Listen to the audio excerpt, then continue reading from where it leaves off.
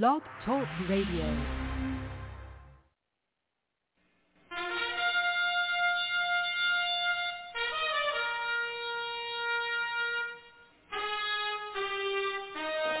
After the death of Solomon, God divided the kingdom of Israel into two houses. There were 10 tribes in the northern kingdom known as the lost tribes of Israel. They were cast out into the world because of their great sin against God. However, God promised in the last days he would gather these lost tribes back to Israel before the return of our Lord. Unknowingly, some of the churches made up of these lost tribes, known as the house of Ephraim. God is now calling them to prepare to come back home to the land he gave our fathers. The call to prepare has been sounded.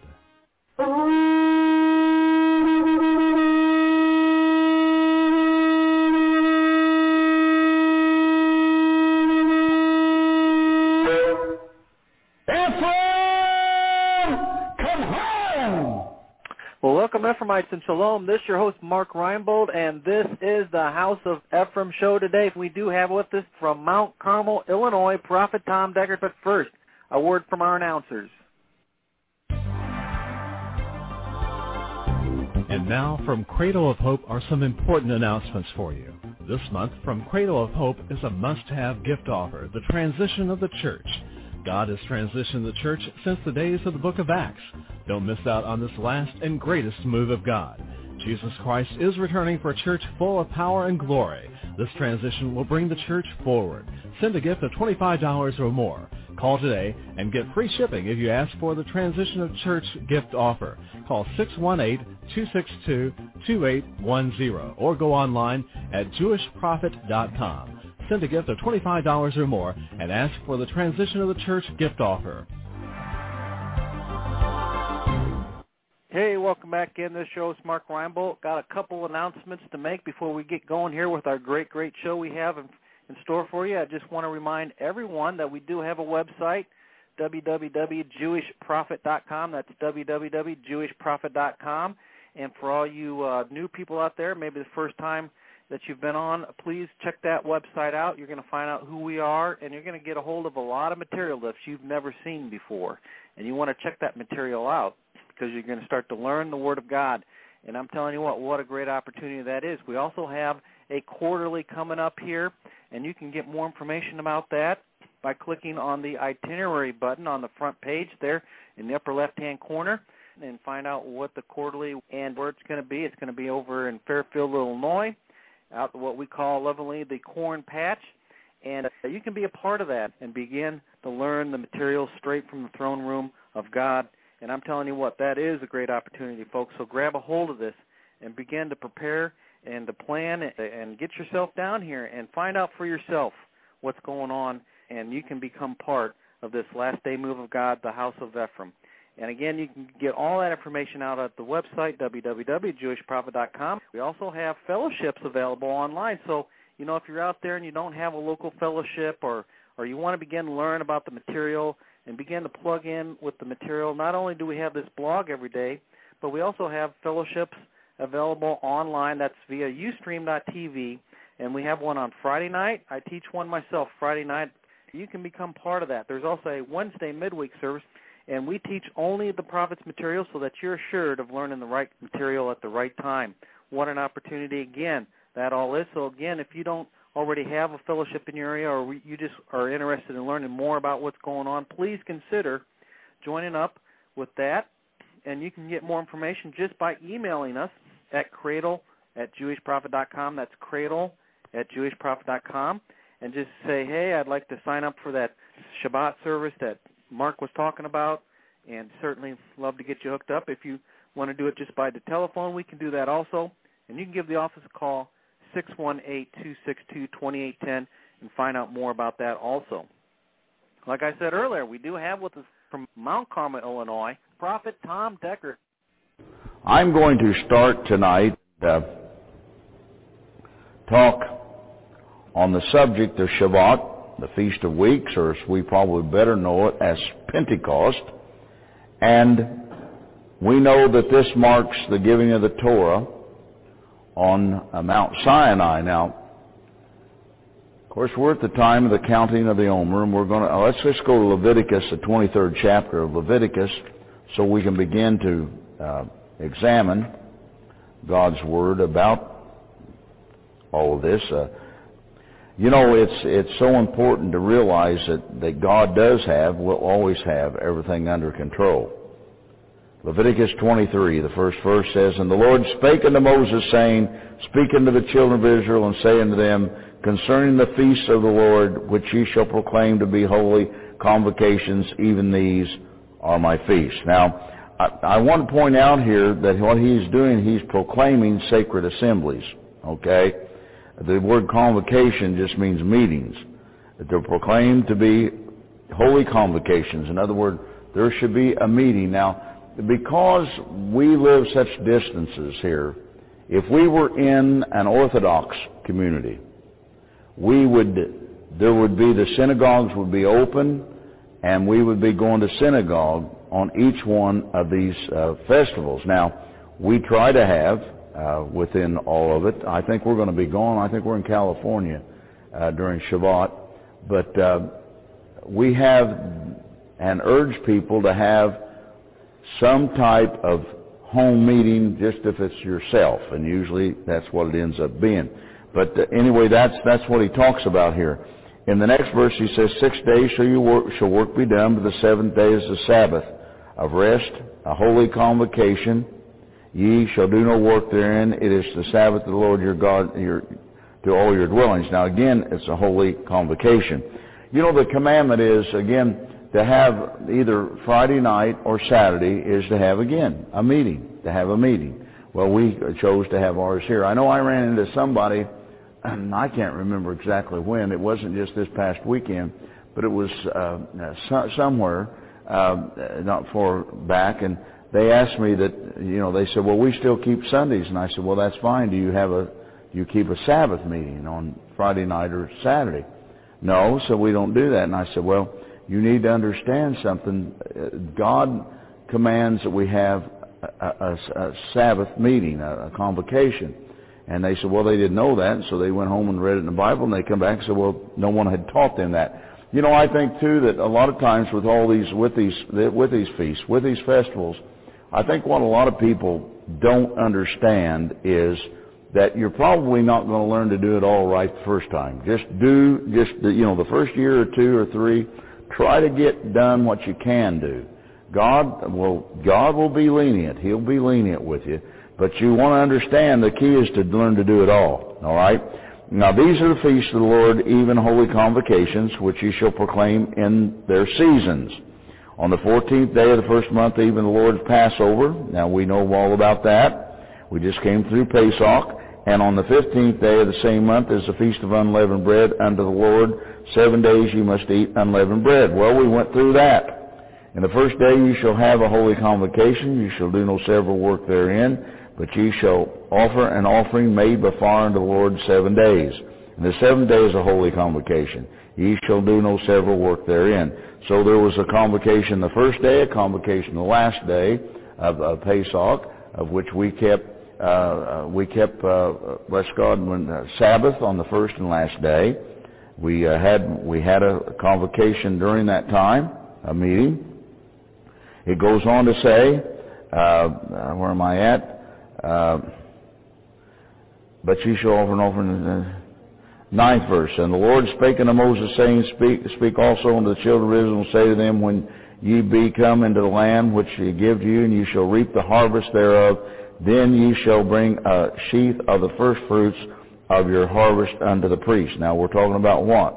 We're talking about the feast that he's now, and he'll present this as he lays it out. And he shall weigh the sheaf before the Lord to be accepted for you. On the morrow after the Sabbath the priest shall wave it. And ye shall offer that day, when you weigh the sheaf, and lamb without blemish for the first year, the burnt offering unto the Lord. And the meat offering thereof, and the 2/10 deals of fine flour mingled with oil, an offering made before the Lord for sweet savor, and drink offering thereof, to be in a wine, and 4th part of a hin. Now he goes on down through this, and we're going to go down the 14th verse. And ye shall eat neither bread nor parched corn nor green ear until the selfsame day that you have brought an offering unto your God. It shall be a statute forever throughout your generations in all your dwellings. And ye shall count unto you from the morrow after the Sabbath, from the day that ye brought the sheaf of the wave offering, 7 Sabbaths shall be completed. Even unto the morrow after the 7th Sabbath shall ye number 50 days, and ye shall offer a meat offering unto the Lord. Ye shall bring out of your habitations 2 wave loaves of 2 10 deals. Ye shall be of fine flour, they shall be baken with leaven. They are the first fruits unto the Lord. And you shall offer with the bread 7 lambs without blemish, and then it goes through all that, all right? Now, the thing that we want you to see and understand is that it is the counting of what's called the counting of the Omer. Now, we have come to that time. In other words, 50 days after the Sabbath, the last Sabbath of Pesach, the counting is 50 days, 7 Sabbaths. Then we come to, that's called the counting of the Omer. Now, in verse 21 it says, and ye shall proclaim on the selfsame day that it may be a holy convocation unto you. You shall do no several work therein. So again, it's a Sabbath to us. It shall be a statute forever in all your dwellings throughout your generations. Goes on to say, and when you reap the harvest of your land, thou shalt not make clean riddance of the corners of thy field. When thou reapest, thou shalt gather any gleaning of the harvest. Thou shalt leave them unto the poor and to the stranger. I am the Lord your God, which is the eternal seal. All right? And the Lord spake unto Moses, saying, well, you know, and what's really neat about God is when he gets himself into the position that he's in, when he says, I'm the Lord God, we know that that's eternal. We know that's his stamp to be eternity. But the neat thing is that he's saying, when that harvest, you begin to bring that unto the Lord. And of course, we call it the Feast of Weeks. We call it Pentecost. And of course, I think that the most rememberable part is that we know that it happened to be at the end of the counting of the Omer, after Christ had died. And isn't it something how all this is done? You know, I've heard theologians try to bring this thing to a place of understanding where people could get into their mind that it was just by chance, that it just happened to be by chance that took place, that after the counting of the Omer, Pentecost came, when Christ, of course, participated and asked the Shabbat himself, brought it forth. Now, let's go to Exodus, the 19th chapter of Exodus. And in the 19th chapter, the first verse, it says, in the 3rd month, when the children of Israel were gone forth out of the land of Egypt, the same day came they into the wilderness of Sinai, and they departed from Rephidim, and were come to the desert of Sinai, and had pitched in the wilderness, and there Israel camped before the mount. They were before the mount, all right? And Moses went up unto God, and the Lord called unto him out of the mountain, saying, thus shalt thou say unto the house of Jacob, and tell the children of Israel, ye have seen what I did unto the Egyptians, and how I bare you on eagle's wings, and brought you unto myself. Now therefore, if you will obey my voice indeed, and keep my covenant, then ye shall be a peculiar treasure unto me above all people, and all the earth is mine. And ye shall be unto me a kingdom of priests and holy nation. These are the words which thou shalt speak unto the children of Israel. And Moses came and called for the elders of the people, and laid before their faces all these words which the Lord commanded him.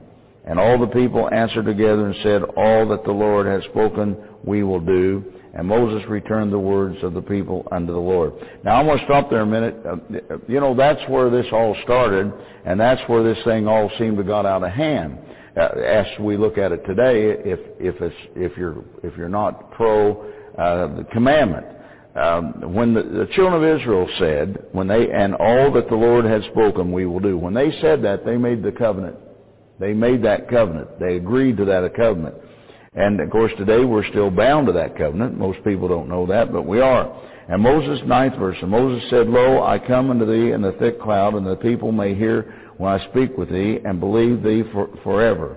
And Moses told the words to the people and the Lord said unto Moses, go unto the people, and sanctify them today and tomorrow, and let them wash their clothes. And now that's always one of those things that it's always washing, it's always cleansing. And be ready against the 3rd day, for the 3rd day the Lord will come down in the sight of all the people on Mount Sinai. So he set all of what God told him to set before the people. They made the agreement. And bless God. Then we see over in the 20th verse, and 20th chapter, and then what happened there, he began to bring forth in what we call the Ten Commandments. Now, we're not going to go down through all these because we have gone through them seemingly, or it seems like many, many, many times.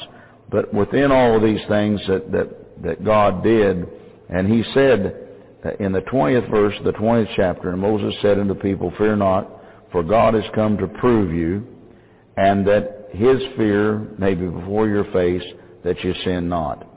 And there's the key to this thing, that God is before us, that we do what? That we sin not. And that's the key of understanding what all this is about. Now, we have done an exercise here about 3 weeks ago or so now by getting people to come in here fasting and praying, and we did an exercise as the angels of God came into this room, and bless God, we had some wonderful experiences. Some people are emailing and still emailing and talking about the things that happened when we came together through fasting and prayer.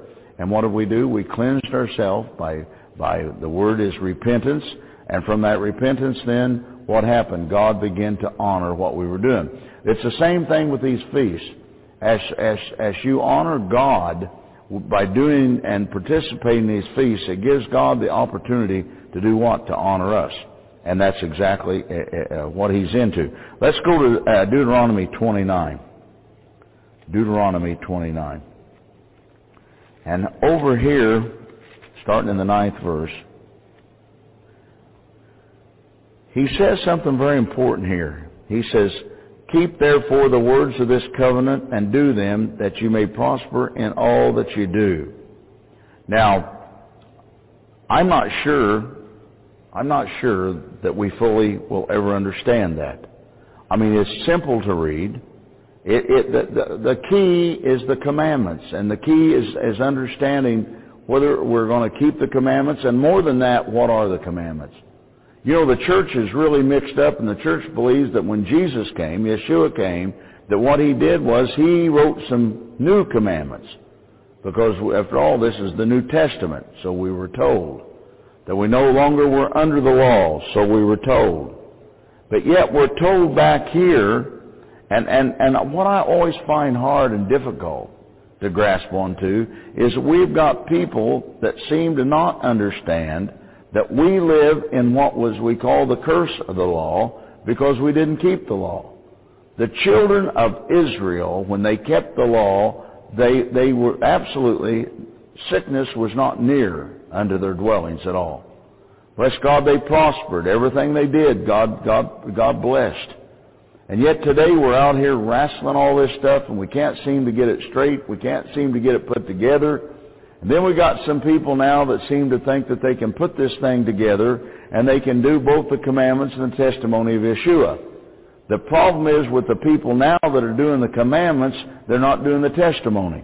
All right? Now let me explain that to you, because it's very important to grasp on to this aspect of this thing. So we got people out here keeping the feast. We got people out here keeping Shabbat, which is Sabbath. We got people out here keeping Rosh Hashanah, which is new moon.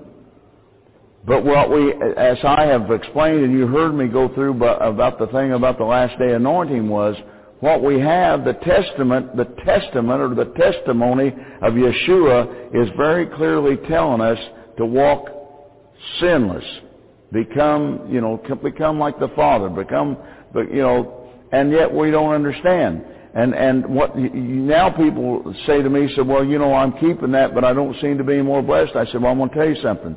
You get a judgmental spirit out of your life and keep it out of your life. You get this sowing discord out of your life and keep it out of your life. Things can begin to change.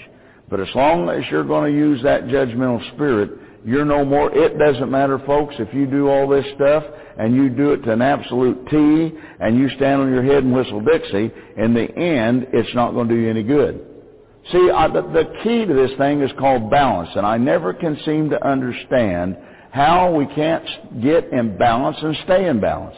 I've never been able to understand that. when you watch little kids. Now, if this was hot, a little kid would come over there and he'd touch it. Oh! Now, he'd not go back. He touched it once, but he wouldn't go back and hit there. He's smart enough to stay away from it. But we go into this thing with a judgmental spirit, judging everything, everybody. We get it. I'm going to tell you what, I'm not sure which is worse. I'm not sure that sowing the discord or the judgmental spirit's the worst. I'm not sure which one is. They're both deadly, but I'm not sure which is the worst of the two. Maybe they're the same.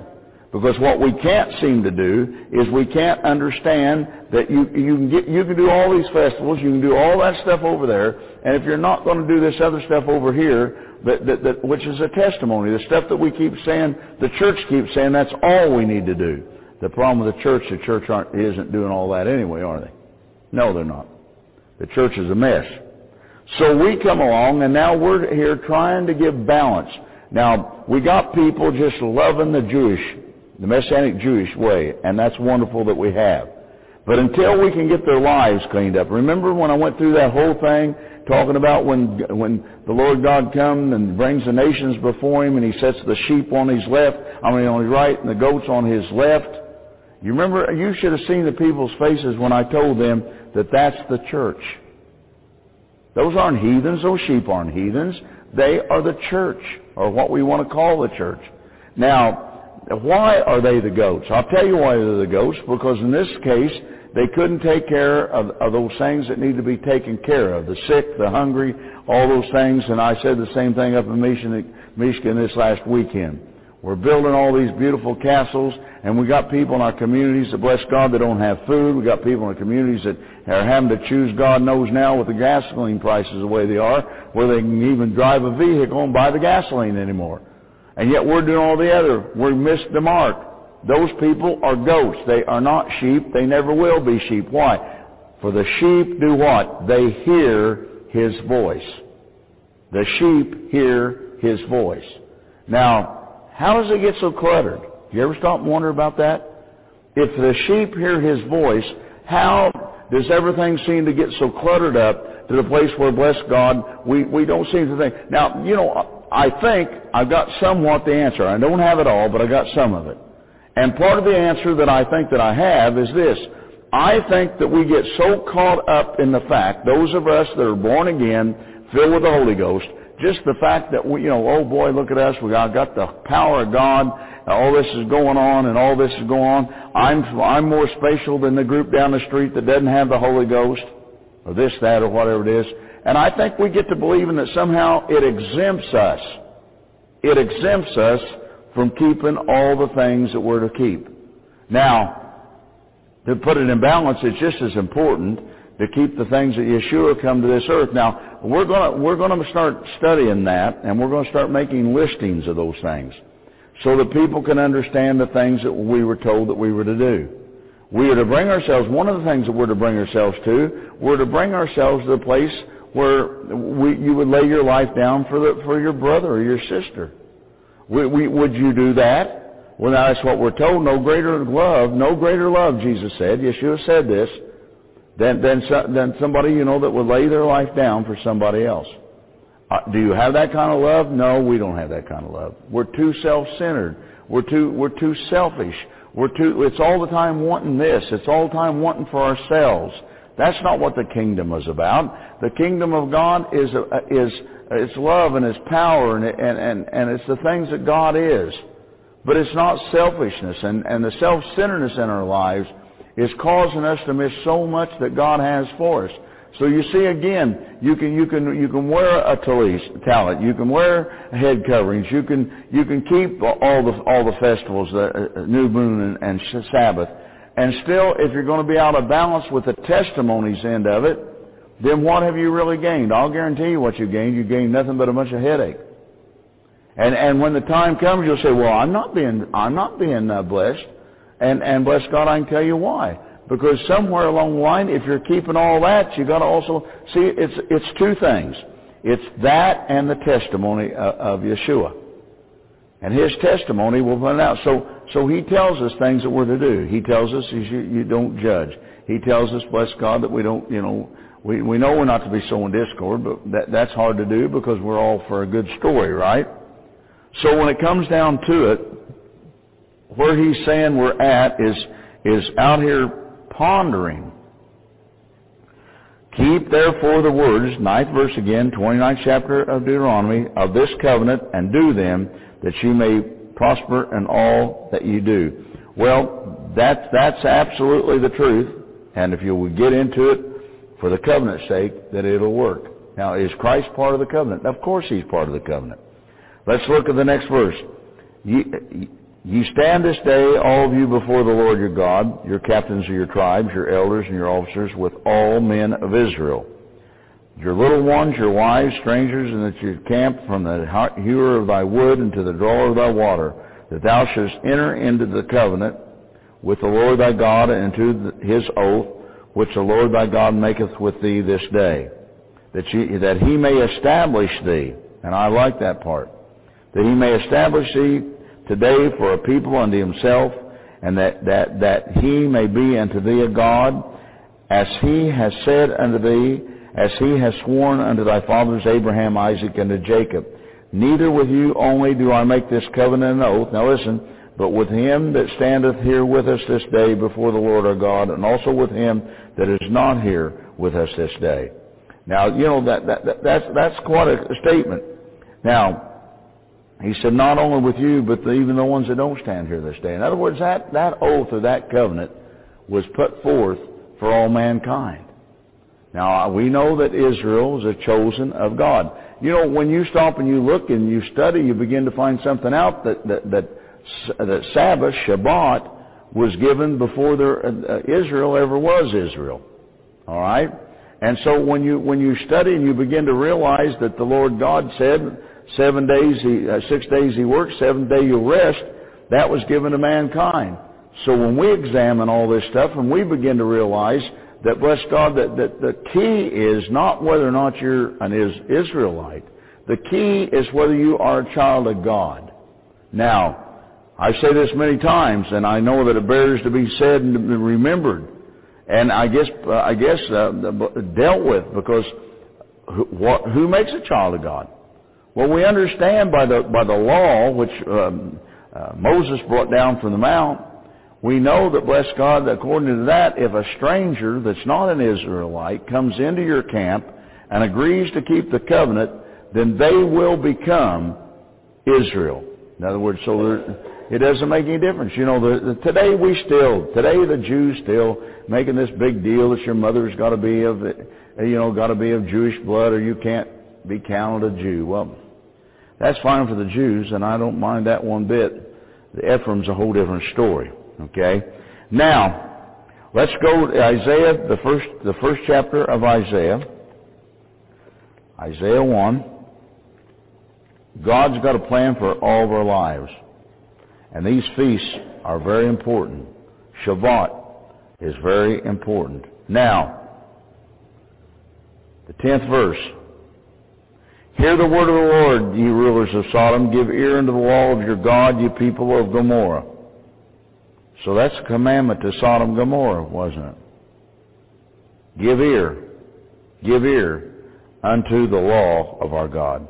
To what purpose is the multitude of your sacrifices to me, saith the Lord? I'm full of burnt offerings and rams, and the fat of the fed beasts, and I delight not in the blood of the bullocks, or of lambs, or of he-goats. When ye come to appear before me, who has acquired this at your hand to tread your courts? Bring no more vain oblations. Incense is an abomination unto me. The new moons, the Sabbaths, the calling of assemblies I cannot away with. It is iniquity, even solemn assembly. Do you know something? I've had people use that right there to show me that you don't burn incense, you don't do new moon anymore, you don't do the Sabbaths anymore. I've actually had them come to me to use that. Do they have any idea? See, it says in the 14th, your new moons and your appointed feasts my soul hateth. They are a trouble unto me. I am worried to bear them. Why? Well, because they didn't keep the law. They didn't keep the thing right. And you spread forth your hands, and I will hide my eyes from you, yea, and make many prayers. I will not hear. Your hands are full of blood. And boy, he just goes right back at him. Now, what he says is learn to do well, seek judgment. Wash you, make you clean, the 16th verse. Put away the evil of your doings from before mine eyes. Cease to do evil. Learn to do well. Seek judgment. Relieve the oppressed. Judge the fatherless. Plead for the widow. Come now, let us reason together, saith the Lord. Though your sins be as scarlet, they shall be white as snow. Though they be red like crimson, they shall be as wool. If you be willing and obedient, you shall eat the good of the land. And I like that very, very much. If you be willing and obedient, you shall eat the good. See, you've got to be willing before you can be obedient. You understand? Willing and obedience. You've got to be both. You have to be willing to keep the festivals, the new moon and Shabbat. You've got to be willing to keep the testimony of Yeshua. And then you have to be obedient to fulfill what we're told to do. There's a lot of people willing. There's a lot of people volunteer to do it, but they don't become obedient. The Bible says, in the Old Testament, says that obedience is better than sacrifice. And if obedience is better than sacrifice, then bless God, we need to get obedient. We need to get obedient to God. I believe that we're entering into a time when we're going to, and like I said, we're going to go back through, I'm going to start a study, and we're going to go back through, and we're going to begin to list what the testimony is all about of Yeshua. What is his testimony? His testimony was the things that he left here, the words that he left here for us to follow, none of which negated the law. He said, I didn't come to destroy it. He said, I come here to fulfill it. He came to help us understand what that law was all about. I heard somebody this weekend saying that, well, Jesus had to keep the law because he was under the law, and he kept it all, and then when he left, we didn't have to do the law anymore. Well, that's about stupid. I mean, it takes somebody about 2 points past idiot to understand that couldn't be right. If he come to present a New Testament, don't you think that he would present it? And again, I keep saying this over and over again, because he did come here to give us his testimony. Then bless God, what in the world's going on with us thinking that, bless God, that this thing had to be different than the Old Testament anyway? Only because we made it such in our minds. That's the only reason that there is. That's the only reason there ever will be.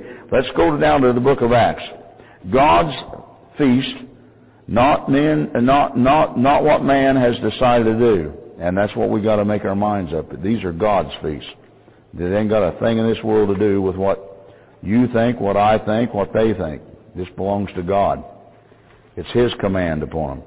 Now, in the 2nd chapter, and in the first, let me see something here. I think I want to do something different here. Do I not? Yes, I do. Now, I want to go back over into chapter 1. We'll get to chapter 2. The former treatise have I made, O Theophilus, of all that Jesus began to do and to teach, until the day in which he was taken up. After that he, through the Holy Ghost, had given commandments unto the apostles whom he had chosen, to whom also he showed himself alive after his passion by many infallible proofs, being seen of them 40 days, and speaking of the things pertaining to the kingdom. Now notice that he was seen 40 days. Out of the counting of the Omer of 7 Sabbaths, he was seen 40 days.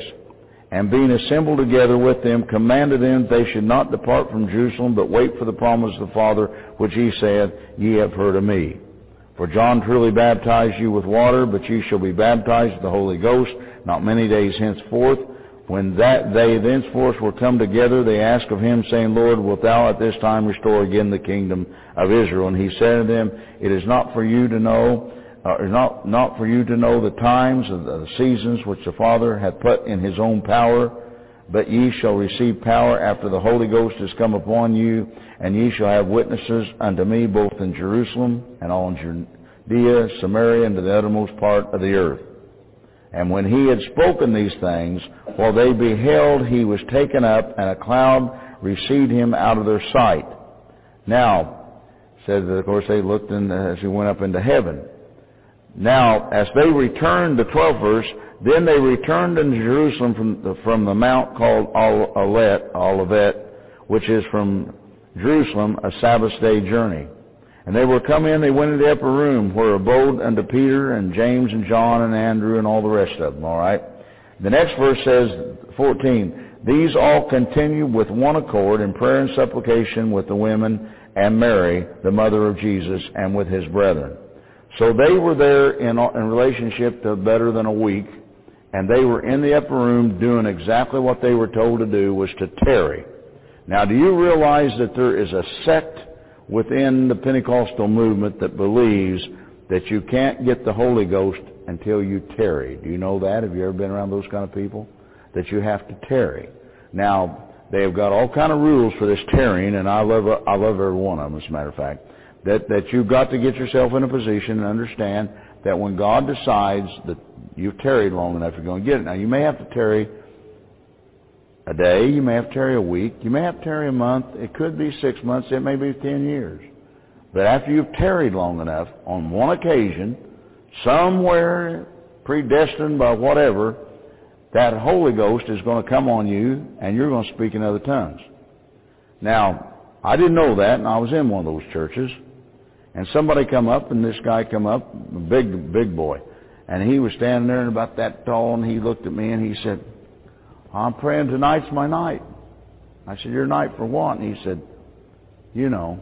I said, no, I don't know. I said, what night are we talking about here? And he said, well, this could be the night that I've tarried long enough to get the Holy Ghost. Well, I didn't know the doctrine. And I said, tarry for the Holy Ghost? You don't have to tarry for the Holy Ghost. You want the Holy Ghost? Well, yeah. He said, I'm tarrying for it. I said, that's easy enough. So I laid my hand on his head, commanded him to receive the gift of God, and out of his belly come a river of living water, which would bring tongues out. And bless God, he began to speak in other tongues. And he fell on the floor as though he was dead. And when he came back around, he said to me, he said, I have tarried for the Holy Ghost for 3 or 4 years. He said, I guess this must have been my night. And I said, no. You could have had this 3 or 4 years ago, the first night you decided you wanted the Holy Ghost. It is a gift from God. He's not going to withhold any good thing from his children. You ask, you receive. That's exactly what the Bible says. So anyway, I got myself in a bunch of hot water, and I'm sure they enjoyed it because I enjoyed it very much myself. So there they were. They were in what we call the upper room, all right? Now, in the 2nd chapter, and when the day of Pentecost was fully come. Now, when was that? 7 Sabbaths, 50 days. After what we just came through, which was Passover or Pesach. And then they come upon them, right? And when the day of Pentecost was fully come, so it had to be that had to be the time, they were all with one accord in one place. Now there they were. The counting of the Omer is over. They are at the Feast of Weeks. They are at Pentecost or Shavuot. All right? And suddenly there came a sound from heaven as a rushing mighty wind, and it filled all the house where they were sitting. And there appeared unto them cloven tongues as of fire, and it sat upon each of them. And they were all filled with the Holy Ghost, and began to speak with other tongues as the Spirit gave them utterance. What is the evidence of the Holy Ghost? It's speaking in other tongues. All right? And there dwelling at Jerusalem Jews, devout men, out of all nations under heaven, and when it was noised abroad, the multitude came together and were comforted because that every man heard them speak in their own language. And they were all amazed, and they marveled, saying one to another, Behold, are not all these speak Galileans? And then it goes through all the things, the different places that they were from, and the strangers of Rome, Jews and proselytes. Now on down in the 12th verse, and they were all amazed, and were in doubt, saying one to another, What meaneth this? They thought it was some kind of a sign. Others mocking said, These men are full of new wine. They were saying they were drunk. Now I love this 14th verse. Have probably from the first day that I ever saw it. I ever read it. But Peter, now after this was happened, after he heard all this, Peter stood up with the 11, lifted up his voice, and said to them, Ye men of Judea, and all ye that dwell at Jerusalem, Be this known this day unto you, and hearken to my words, for these are not drunken as ye suppose, seeing that it is but the third hour of the day. It's 9 a.m. They're not drunk. But this is that which was spoken by the prophet Joel. And it shall come to pass in the last days, saith God, I will pour out my Spirit upon all flesh, and your sons and your daughters shall prophesy, and your young men shall see vision, and your old men shall dream dreams. On thy servants and on thy handmaidens I will pour out in those days of my Spirit, and they shall prophesy. And I will show wonders in heaven above, and signs in the earth beneath, blood and fire and vapor and smoke. The sun shall be turned into darkness, the moon into blood, before that great and noble day of the Lord cometh. Now, 21 says, And it shall come to pass that whosoever shall call on the name of the Lord shall be saved. Now, this all came about on the day of Pentecost, the day of Shavuot, upon the day of beginning the Feast of Weeks. It all came about. Now, Peter saw the time of the end times. The signs, and then again they began on Shavuot. Now, in the 7th chapter of the book of Acts, if you'll turn there, the 37th verse, Acts 7:37, it says, This is that Moses which said unto the children of Israel, A prophet shall the Lord your God raise up unto you of your brethren, like unto me, him shall ye hear. This is he that was in the church in the wilderness with the angel which spake to him in the Mount Zion, and with our fathers, who received the lively oracles to give unto us. Now what did they receive? The living word. To whom our fathers would not obey, but thrust him from them, and in their hearts turned back again into Egypt, saying to Aaron, Make us gods to go before us, for as for this Moses, which brought us out of the land of Egypt, we want not what is become of him. They didn't know what had happened to him. And so, there again, leadership is something that, bless God, seemingly you're a hero one day and a bum the next. With Moses, and when you look at Moses, probably the greatest man that ever walked the face of this earth, because he spoke face to face with God. The Jews don't see him at all as a prophet. And the reason they don't see him as a prophet is because they deem him much higher than that, because nobody else has ever talked face to face to God except Moses, and lived to tell about it anyway. So they don't deem him a prophet. They deem him, bless God, far, far above all that. But the fact of the time, when you study all that, you begin to see something, even with that. And I used to always think about that. There he brought them out of Egypt. All the signs, all the wonders that happened while they were in Egypt. The Red Sea opens up. They go out and wander around for 40 years, and they give them, God brings manna down from heaven to feed them. And all the things that took place. And yet, at times and places, Korah and his group at one time, they were going to take over the camp, and he was going to run the show, and God brought another sign. And yet there was times when the people come down against Moses. And I thought, dear God in heaven, if somebody like Moses had such a thing to go through, the rest of us don't stand a chance. And I've always said that about the leadership. The leadership is the leadership. People don't understand how to accept the leadership. I have been known now, or getting to be known around this nation as an Old Testament prophet. Now, I don't know whether that's good, bad, or somewhere in between ugly. But the fact of the matter is, the thing that seems to be being said about around the cities about me is the fact that I seem to walk in the power of the anointing as the old prophets walked. Now, with that comes something that's very subtle and very true. I believe that there can only be one leader. I don't believe there can be a dozen. I don't believe there can be two. I believe there can only be one. I believe that any two-headed anything is a freak. And I believe it's something that God never created in this kingdom, so two heads won't work. There can only be one leader. There's only going to be one person that God is talking to and telling which way that the church and all this is supposed to be going, and then everybody else is supposed to make up their mind whether they like it or they don't like it. And bless God, and we still do that very well today, don't we? And so when it comes to these decisions, the fact of it is, what makes the leader? They're chosen of God. You know, we went through, and I spoke this past weekend up in Detroit very, very strongly about the fact that you have to realize that there's few people on this earth that are chosen of God. There's many anointed vessels, but there's few that are truly chosen of God that carry these kind of anointings. And I don't say that in a prideful way. The price that I pay for this isn't worth it at all to me. It hasn't been for several years. The fact of it is, the thing that amazes me so much is when people rise up and it's all for such small things. I mean, everything will be going well, and all of a sudden, bless God, I'll say something. Somebody said, "Oh, I got on the internet and I found 3 rabbis that said something different." Well, what's that supposed to mean?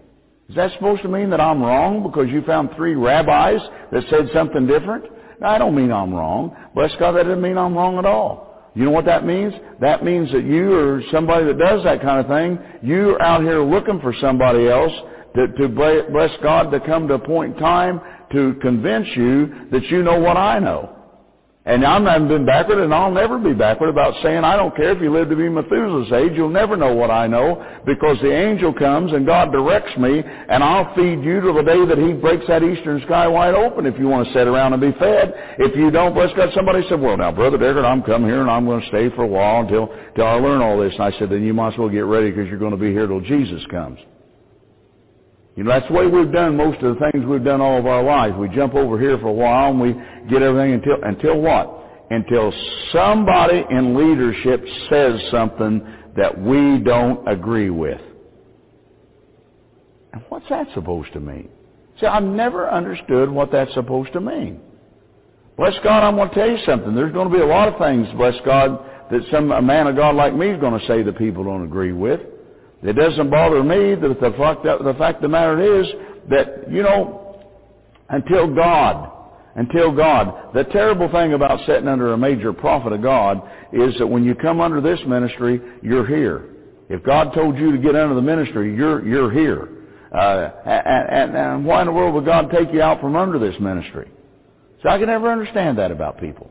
And then all of a sudden people come in and say, "Well, now God's told me to move on." I said, well, is God a liar? Is he schizophrenic? What's wrong with God? Something's wrong with God. What do you suppose is wrong with God to tell somebody something like that? "Oh, I don't know, brother, but I said, well, I'll tell you what the problem is, that's the way you've probably been your whole walk with the Lord God. You've gone from this place, I saw it all over the place up in Detroit in the spirit. I got downright aggravated about all of it. I said, dear God in heaven, it's no wonder you people can't get anywhere with God.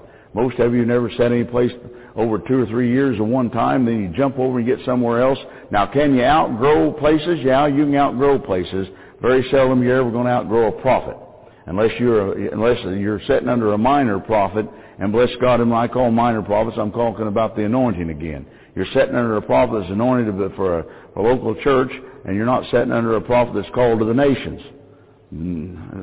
Well, where am I going with all that anyway? Well, anyway, it's the leadership. Moses was the leader.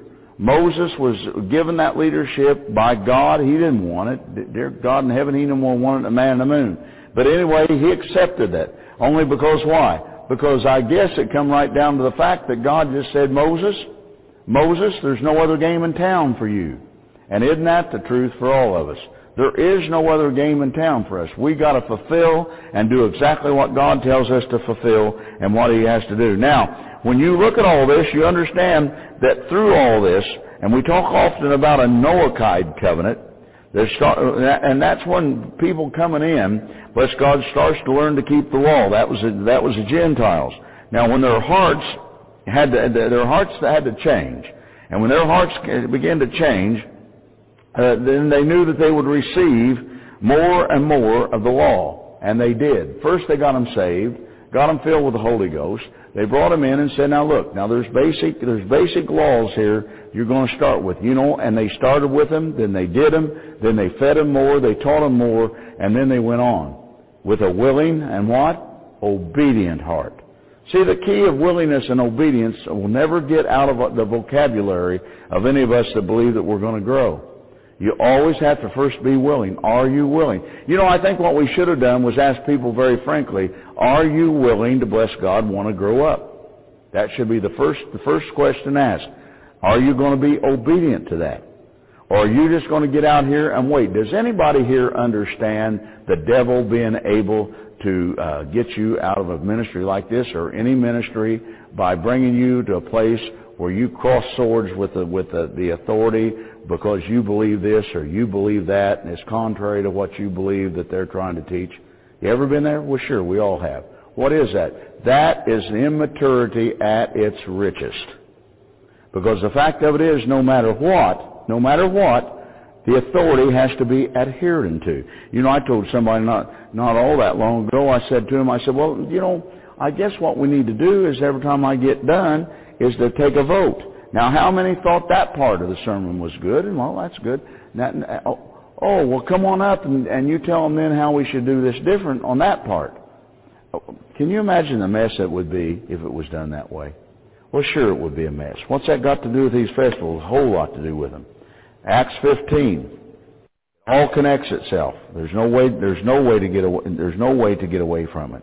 Now, when all this came down, and they begin to look at all this stuff, they begin to realize, let's see in verse 21, for Moses of old time hath in every city them that preach him, being read in the synagogues every Sabbath.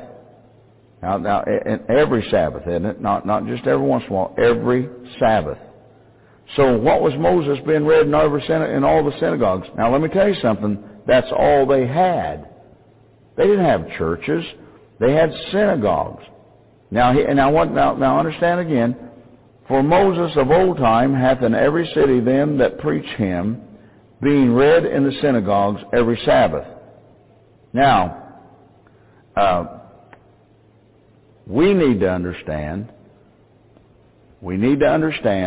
that with the testament of Yeshua and by the commandments is going to be the key for us coming out of those things that we have been locked into by people that didn't know the difference, all right? Let's look, if you will, into the 20th chapter and the 16th verse. For Paul had determined to sail to Ephesus because he would not spend the time in Asia, for he hasted, if it were possible for him, to be in Jerusalem the day of Pentecost. Now, wait a minute. I thought Paul didn't keep the law. Well, why in the world would Paul be worried or concerned? Why would he be worried or concerned about being there at Pentecost? Because it's a commandment. Let's go to 1 Corinthians 16. 1 Corinthians 16. Hallelujah. 1 Corinthians 16, second verse. Upon the first day of the week let every one of you lay by him in store as God hath prospered him, that there be no gatherings when I come. And when I come, whomsoever shall ye approve by your letters, them will I send to bring you your liberality unto Jerusalem. And if it be met that I go also, they shall go with me. Now I will come unto you when I pass through Macedonia, for I do pass through Macedonia. And it may be that I will abide, yea, and winter with you, that you may bring me on my journey whithersoever I go. For I will not see you now by the way, but I trust to tarry a while with you, if the Lord permit. But I will tarry at Ephesus until Pentecost. For a great door and effectual is open unto me, and there are many adversaries. There again he said, I will trust to tarry a while with you, but the Lord permit. But I will tarry at Ephesus until Pentecost. Now, again, for a guy that didn't keep the law, he sure looked to me like he was awful concerned about it there, didn't he? Absolutely, he was concerned about it because he kept it, as I've told you over and over again. Let's go to Jeremiah 31. Jeremiah 31, and we will wrap this thing up. Jeremiah 31. The feast is so important because God ordained those feasts. 31:27. Behold, the day comes, saith the Lord, that I will sow to the house of Israel the house of Judah with the seed of man and with the seed of beast. And it shall come to pass that like as I watched over them to pluck up, to break down, to throw down, and destroy, to afflict, so will I watch over them to build, to plant, saith the Lord. In those days they shall say no more, the fathers have eaten a sour grape, and the children's teeth are set on edge, but every one shall die for his own iniquity. Every man that eateth the sour grape, his teeth shall be set on edge. Behold, the day comes, saith the Lord, that I will make a new covenant with the house of Israel and with the house of Judah. And we've been through all that. And he says, not according to the covenant that I made with your fathers in that day that I took them by the hand to bring them out of the land of Egypt, which my covenant they break, although I was an husband unto them, saith the Lord. But this shall be the covenant that I will make with the house of Israel after those days, saith the Lord. I will put my laws in their inward parts and write it in their hearts, and I will be their God, and they shall be my people. Now, the neat thing I think about all of it, when you come down through that and begin to realize that God, in His infinite wisdom, knew exactly the steps in which He was going to take for all mankind. From the beginning He knew. So He's trying to tell us, but everything evolved around His law. The only thing that came out from under that was His Son.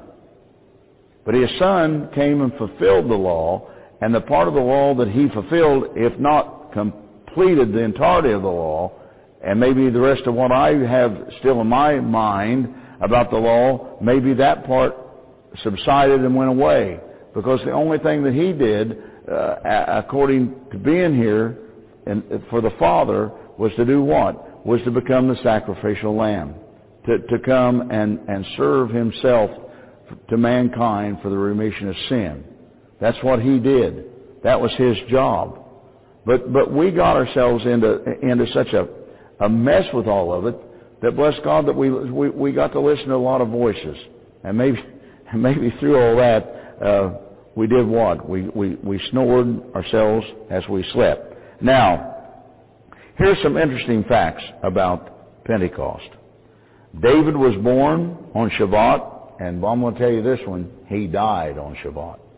Now, was that by mistake? No.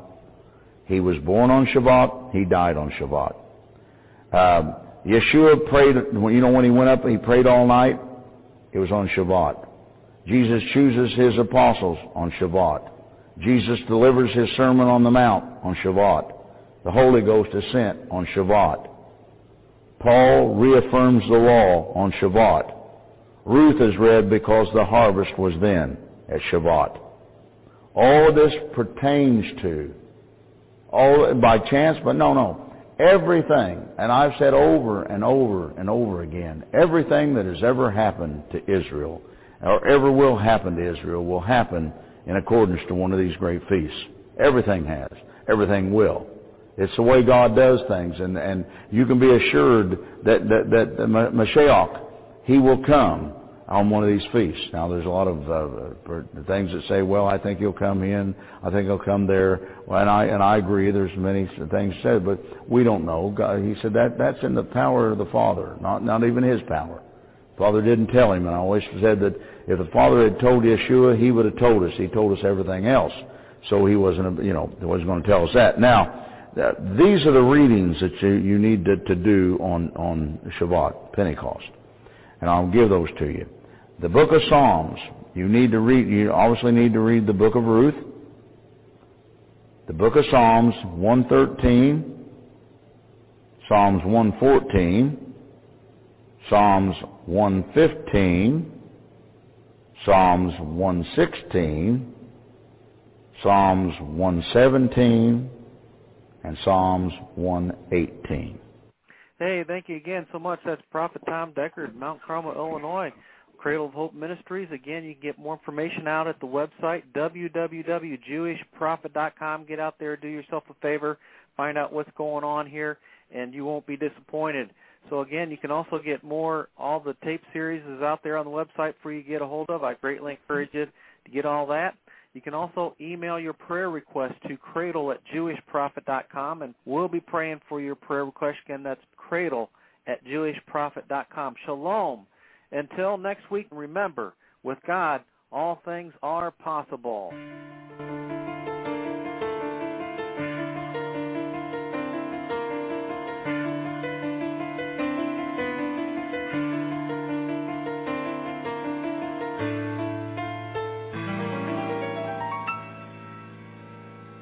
אדון עולם אשר מלך בטרם כל יציר נברא ואת נעשה בחפצו כל אזי מלך שמו נקרא